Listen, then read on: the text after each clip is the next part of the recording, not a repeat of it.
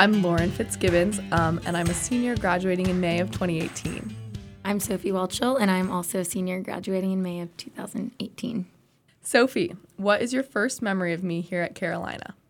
My first memory of you at Carolina is that night that we went out to dinner with that big group of girls from South Campus, but I don't necessarily remember talking to you that night, and I remember the first night that I decided I really liked you and wanted to be your friend was that night where I was wearing the blue UNC jersey and a pink headband, and you were wearing a dress in a nice way. It looked like a carpet. Mm-hmm. And It was like Indian. Yeah. And I remember thinking, this girl I like and I want to be her friend. That's so funny. My first memory of you is definitely also when we all went to Old Chicago, and I don't think we really met.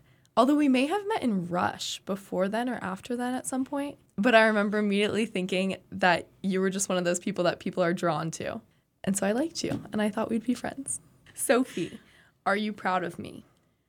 More than you know. I have watched you from freshman year when I think we both came to campus and struggled to find our place and figure out who we were and are. And I think it's been a really challenging 4 years for both of us. But I think seeing the way that you've grown over the past 3 years and even in this semester is just absolutely amazing. And I'm so proud of the way you constantly try to work on yourself and become a better Lauren. Lauren, are you proud of me? It's so obvious to me that of course I'm proud of you, but I think I'm same as what you said. I think it's just we both maybe haven't had the most streamlined experience, and I don't think anyone does in college. But I'm proud of you in the way that you always challenge yourself and you always challenge my beliefs, or like you make me have a conversation and you pull me in and I just want to have that conversation. It's always so interesting. I think that you, better than anyone that I've known at college, you've changed and you've grown into yourself, but you've also maintained the most important aspects of your personality and of your values and of yourself all the way through college. And you don't feel the need to change for specific people. You know who you are and you know who your people are, and you just don't change to please anyone. You definitely are very true to yourself, and I'm so proud of you for that. I think that's really tough to do in college, and I respect it a ton. So, Sophie, how would your Carolina experience be different if we had never met? Easy answer, so different.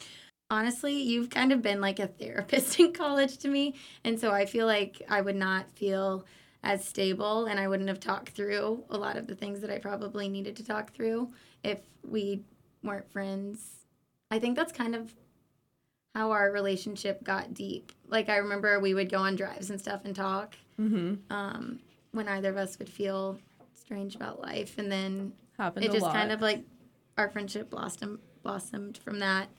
And I think it's not even my Carolina experience that would be different, but my entire life, because I know that we're going to stay in touch after school and immediately, and then when we're 80 years old too. So I think you've just kind of changed. It sounds so cheesy, but you've like altered my life for the better. I could not agree more. Freshman year, you saw me. I don't even know if you saw the full brunt of it, but I definitely struggled, and I think I didn't know if I was going to come back, and my parents didn't know if I was going to come back, and I just felt kind of worlds away from the person that I had been and the person that I wanted to be, and I just felt a mess, which I think everyone feels at some point in college. But it was kind of like a shock to the system. And just being around very down-to-earth, loving people, like you've always made me feel like my best self. And I don't know what more you can ask for in a friendship. So I think it would be different in that my Carolina experience would be different, and like you said, maybe my whole life trajectory, because I think you are a once-in-a-lifetime friend. And everything at UNC is more special because you're in it for me. And I said this the other day, like, we could do something, we could stay at home. It sounds like I'm dating you.